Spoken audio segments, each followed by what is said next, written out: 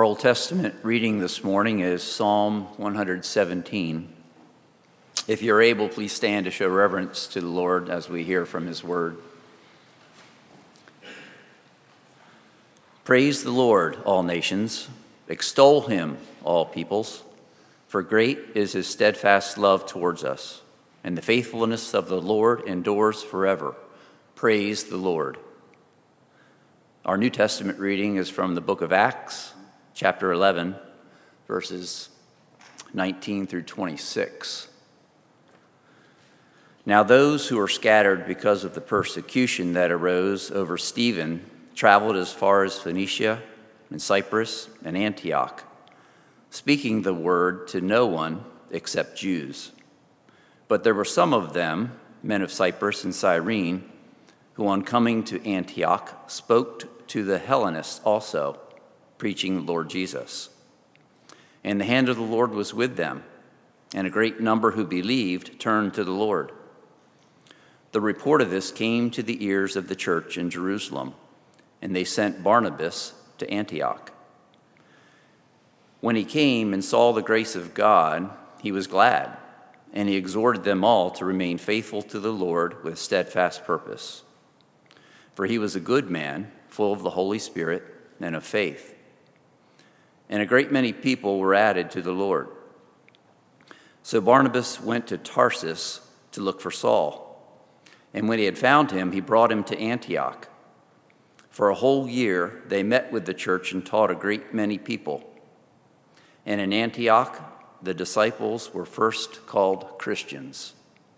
This is the word of the Lord. Thanks be to God. Thanks be to God. You may be seated.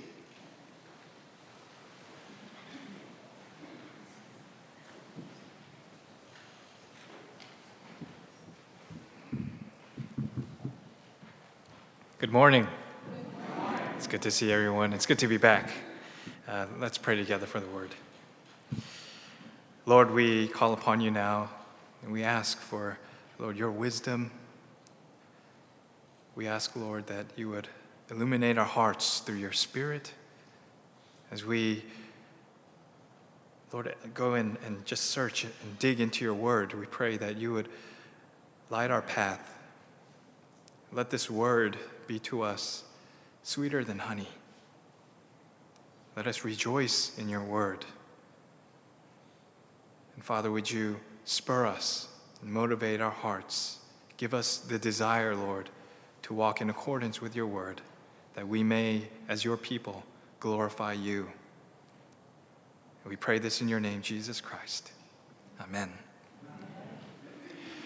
Today we celebrate the Korean Culture Day, and I just want to say, and I think I speak on behalf of my wife and my son as well, we've been so blessed by Grace, and we were out last week, and we just miss Grace so much. So it's really great to be back, and we love this church so much. If you look in your order of worship, there is a little side column note about Chuseok, which is a Korean holiday, and the whole reason why we're actually celebrating this Sunday as the Korean Culture Day is because Chuseok is actually on Tuesday, and this is a nationwide celebration. It's a holiday in Korea where they actually celebrate for 3 days.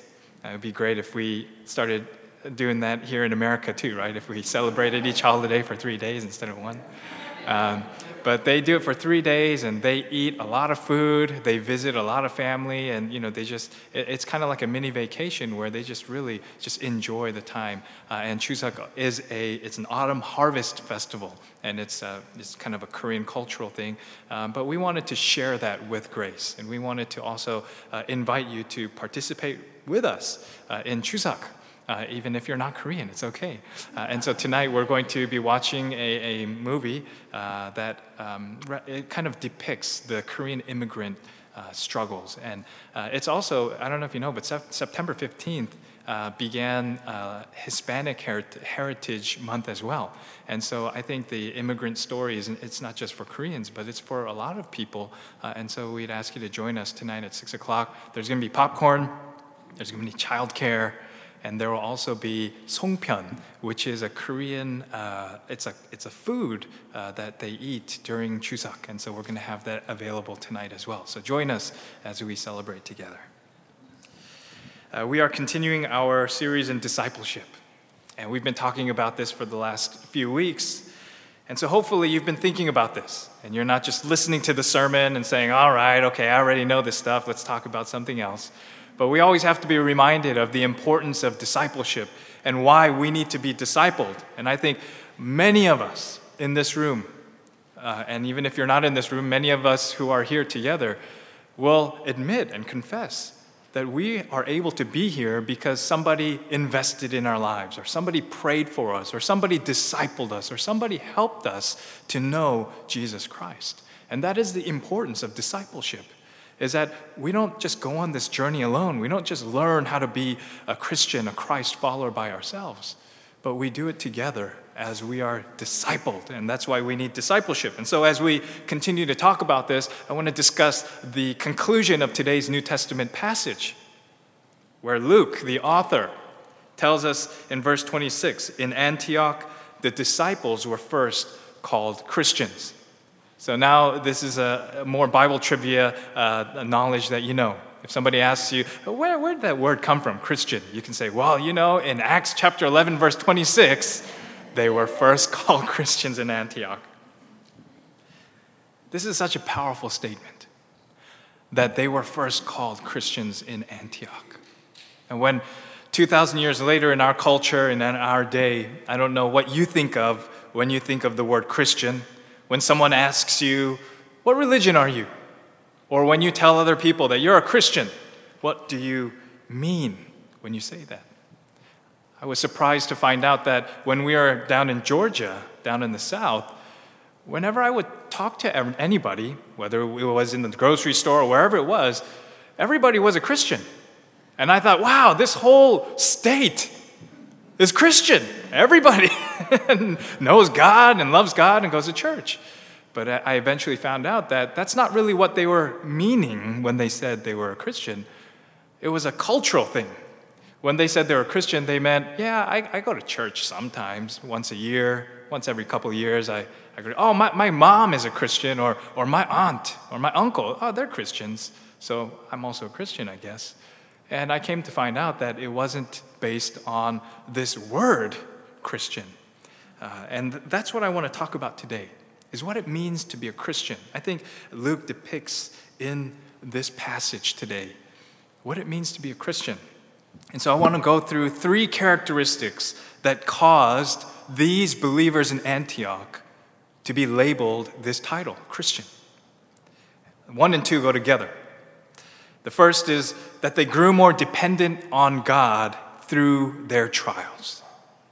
They didn't fall away from God, they grew more dependent on God through their trials. And number 2 was that their trials, even though they tried to prevent them from living out their faith, from proclaiming the gospel message, these disciples actually spread the gospel even more.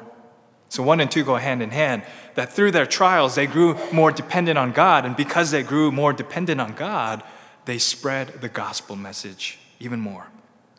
After a season of great revival and growth, in the beginning of the book of Acts, we see the church in Jerusalem just grow exponentially. Thousands and thousands, tens of thousands of believers are now making up this church in Jerusalem. And the Jews, they see this and they don't like it. And they want to put an end to it. And so they begin to persecute the church. They begin to falsely accuse these people. They imprison them and they even kill some of them. And we know one of the most famous persecutors of the church, his name is Saul of Tarsus, who later becomes Paul the Apostle. And so because of this persecution, the Christians, they have to disperse. This church, this mega church, right, of tens of thousands of believers, has now dwindled down to the apostles and some of the remaining believers in Jerusalem, and all of the diaspora Jews who came in because of the great feast, right, Passover, and stayed there because of the church, because they met Jesus Christ, and now they're learning about Jesus Christ, and they're fellowshipping with the church in Jerusalem. Now these people have found themselves back in their hometowns. They're back in their own cities, in their own countries, because they are being persecuted. Now think about it for a moment. They have been driven back. That means that there's no more apostles.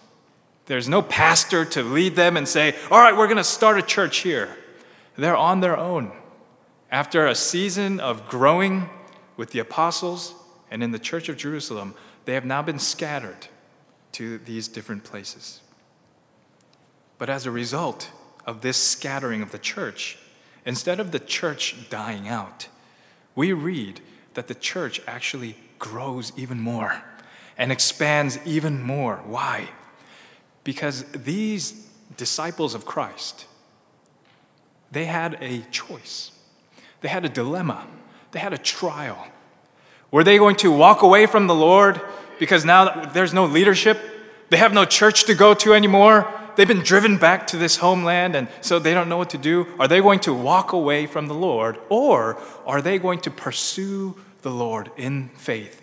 Are they going to remember what they have been taught by the apostles, and are they going to continue to walk in the ways of Jesus Christ, even though they don't have that kind of leadership or guidance anymore? What did they do? We read in verses 19 through 21. Now those who were scattered because of the persecution that arose over Stephen traveled as far as Phoenicia and Cyprus and Antioch, speaking the word to no one except Jews. But there were some of them, men of Cyprus and Cyrene, who on coming to Antioch spoke to Hellenists also, preaching the Lord Jesus. And the hand of the Lord was with them, and a great number who believed turned to the Lord. Instead of becoming fearful, instead of walking away, instead of turning away from their faith, they started to depend on God even more. It says that they went, and since they didn't have a church to go to, what did? They started proclaiming the gospel message so that they could start a new church. They didn't just preach it to the Jews, but they started preaching it to anyone who'd listen. And in verse 21, it says, the hand of the Lord was with them, and a great number who believed turned to the Lord. This is the great working of God. That even in their trial, even in their persecution, God was still at work. And his hand was upon them so that they would continue to fulfill the promise, the covenant, the work that he was doing from Jerusalem to Judea to Samaria to the ends of the earth. He didn't stop working because they had been scattered. And so Peter tells us in 1 Peter chapter 1, verses 3 and 7, blessed be the God and Father of our Lord Jesus Christ. According to his mercy, he has caused us to be born again to a living hope through the resurrection of Jesus Christ from the dead, to an inheritance that is imperishable, undefiled, and unfading, kept in heaven for you, who by God's power are being guarded through faith for a salvation ready to be revealed in the last time. In this you rejoice, though now for a little while, if necessary, you have been grieved by various trials, so that the tested genuineness of your faith, more precious than gold, that perishes though it is tested by fire, may be found to result in praise and glory and honor at the revelation of Jesus Christ. It was through this living hope that these new believers had, that they were able to continue to persevere even through their trial. Through this persecution, they continued through the faith that Peter describes here is even more precious than gold that has been tested and refined by fire. It is through this trial that their faith comes out, that their faith is refined, their faith is tested, but their faith continues to persevere. It's already been over a year and a half since this great pandemic, the great shutdowns. It's been over a year and a half since the nation shut down because of COVID. It was a time of despair. It was a time of death. It was a time of confusion and uncertainty, where businesses were going out of business. They were shutting down, where the air was filled with smoke because of riots. And there was so much chaos. I don't know if you remember, but last year was pretty chaotic. And weirdly enough, during this time, there was a shortage of toilet paper as well. It was truly a time of chaos. But it was a time of test and trial for the church as well. It was a kind of weeding out of those who would stay faithful to the Lord versus those who would just choose to walk away. I remember during this time when this all began, I met with the leadership of our church. And I remember telling them, this is a pinnacle time for us as Christians. Either we can just kind of fade into the background, and we can just, kind of just let everything just go and just hope that everything works out. Or we can pursue God even more. We can pray even more. We can become even more fervent as Christians. We can seek the Lord even more. I believe that still rings true even to this day. It's easy to become lazy in our faith when we don't have any more accountability, when we can just do everything in our own convenience and our own comfort, when we don't even have to come to church anymore to have church. It's easy to become lethargic and even indifferent about our faith. But on the other hand, just as Peter was talking about, for us as Christians, this can be a time where our faith, that is even greater, it's sweeter, it's better than gold that is tested by fire, will cause us to bring great glory to God. You see, in this time of persecution for the early church in Acts, even though they were scattered, even though this trial happened, they glorified God more through this trial than if they just stayed in Jerusalem by themselves. I'm going to say that one more time. It was through the trial that God was glorified even more through the church. And it's through this pandemic, it's through our trials, our daily struggles, that we come to the Lord in the faith that He has given us. And through those trials, He receives more of the glory through our lives and through our church. In Acts chapter 4, Peter and John and the other disciples, they're persecuted by the Sanhedrin, and they're saying, don't preach, the gospel, don't speak about Jesus. And in chapter 4, verse 19 and 20, this is what Peter and John respond. They say, whether it is right in the sight of God to listen to you rather than to God, you must judge. For we cannot but speak of what we have seen and heard. It was through this trial that the church continued to speak and proclaim and preach the gospel message, because God was doing something and His hand was upon them. And the church continued to expand even outside of Jerusalem and Judea and Samaria. It just continued to expand because they stayed faithful to the Lord. During the pandemic, we as a church shouldn't shrink down and stop preaching the name of the Lord, because God is still doing something now. I don't know if you've noticed, but there are people now who are desperate for a Savior. They're desperate to know Jesus Christ. And we as a church need to go out and tell them there is a Savior. There is one who has died for them, who forgives their sins, who offers them eternal life. Because God is still doing something during this trial. And so instead of not talking about Jesus, we need to talk about Jesus more. And we need to proclaim His gospel. The third point of why did these people call the church in Antioch Christians? Because whether derogatory or not, these Christians, these Christ followers, their identity rested in Jesus Christ, who is their only Savior and their Messiah. The disciples were called Christians because their hope was only in Jesus Christ. When Barnabas, a Cypriot Jew, when he comes to investigate what is happening, all this commotion, all these things happening in Antioch, he finds that there are many new Gentile believers. And this is what he says.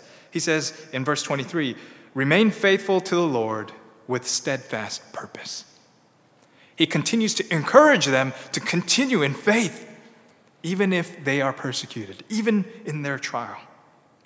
These disciples were called Christians because they couldn't stop talking about Christ. They belonged to Christ, they were united in Christ, and their identity was in Christ. Their exclusive faith in Christ caused them to become inclusive in their love for one another.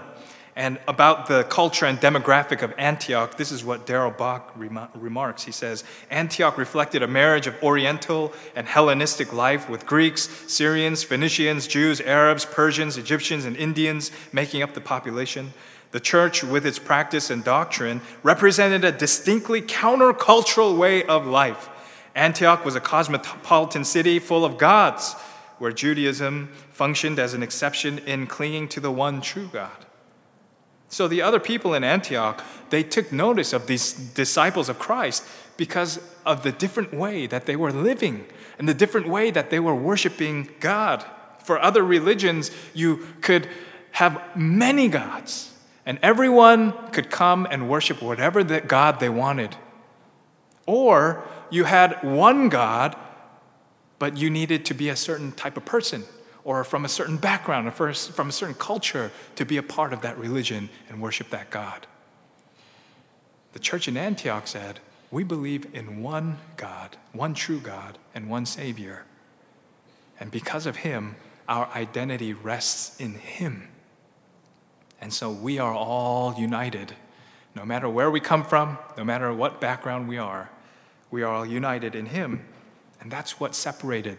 That's what made them distinctive from the other people, from the other cultures, from the other religions. Is that all of these people came together to worship that one true God. And so Darrell Bock continues. The name is significant because it shows that it was the identification with Jesus as the Christ, as the Messiah, that people noticed. It also suggests that a separate identity is emerging for this group, which earlier was appealing to Jews only. It may well be that the mixed ethnicity is now forcing the issue of self-identification alongside the believers' messianic declarations about Jesus. In other words, these Jewish disciples were no longer Jewish Christians. They were no longer Greek disciples or Gentile disciples. They were all Christians, Christ followers. They were Christian first and then Jew. They were Christian first and then Greek. Christian first and then Syrian and then whatever you name it. And that is what stands out to the world. That we are not Asian first or African or European or Latino, but that we are all Christian first. Our identity is in Christ first. That doesn't take away our culture, that doesn't take away who we are, but that's not who we are first. We are all in Christ.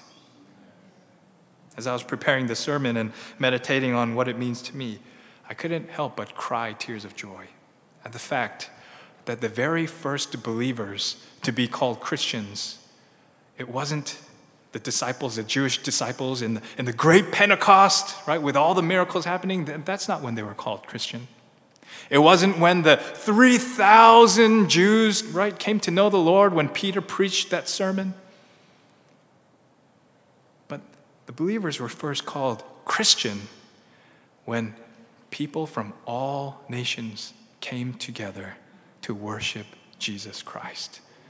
And Luke says that is when they were first called Christians.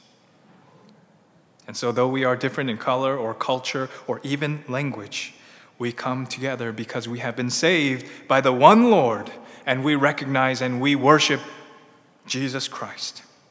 And it is because the world is because of this mystery of the gospel, this beauty of the gospel, that the world looks upon the church and is baffled and says, what do you have? How do you make this happen? How can all of you come together and love one another and be with each other and not get sick of each other?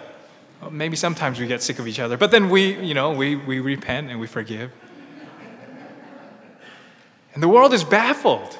They say, how can you do this? And so we learn from today's passage that the marks of a Christian are that through trials we grow more dependent on God, and we proclaim the gospel message in an even bolder way, and that our identity rests in Jesus Christ alone. But this all came from discipleship. And that's what we're talking about, right? This couldn't have resulted if there was no discipleship. If the believers had not learned, had not grown in Jerusalem, then they would not have known what to say when they went to their homelands. They would not have known what to preach. They would not have known the gospel of Jesus Christ. They would not have known that this gospel message is not just for the Jews, but it's for the Gentiles. It's for everybody to hear and to be saved. Even in this passage, as more and more believers come to know Jesus Christ in Antioch, verses 25 and 26 tell us, Barnabas went to Tarsus to find Saul, and when he had found him, he brought him to Antioch. Why? For a whole year they met with the church, and they taught a great many people. What were Paul and Barnabas doing in Antioch? They were once again discipling the Christians there. They were helping them. They were teaching them the teachings of Christ. They were keeping them accountable. They were helping them to grow and mature spiritually as Christians. And so it is the same with us. No matter if you are 8 or 80, we continue to grow as the disciples of Christ through discipleship. And this we cannot do alone, but we do together as a church. Paul and Barnabas could have gone to each individual believer and said, okay, well, I'll teach you, and you go, and you go, and you go. But they didn't. It says that they came together and they met with the church. And together they grew as the church. And this is what Christ had intended. This is what God had intended since the beginning. And so Jesus says in Matthew 9:37, he says to his disciples, the harvest is plentiful, but the laborers are few. The harvest is plentiful, but the laborers are few. Therefore pray earnestly to the Lord of the harvest to send out laborers into his harvest. Who are these laborers? They are us. They are the Christians. Discipleship isn't always easy. Sometimes it hurts. Sometimes it takes all of our strength. But just as we read today, the hand of the Lord will be upon us as we grow as a church, because it is for his glory and for his purpose that we grow as Christians. I don't grow as a Christian just for my own gain, for my own profit, for my own benefit. I grow, and God allows me to grow in faith for his purpose, for his glory. Just as I have learned from others, just as I have been discipled by others, we are called to disciple others. Not just take the knowledge that you have, not just take the faith that God has given you and just be content on your own, but to help others grow in their faith, to support and aid and keep accountable others who might not be as strong in faith. And so, let us be like the church in Antioch, that we don't just call ourselves Christians, but that when Dover looks at Grace Church, when the world looks at Grace Church, no matter what they're thinking inside, it might be a derogatory thing, it might be, those Christians, but at least they'll be calling us Christians, and they won't be calling us something else.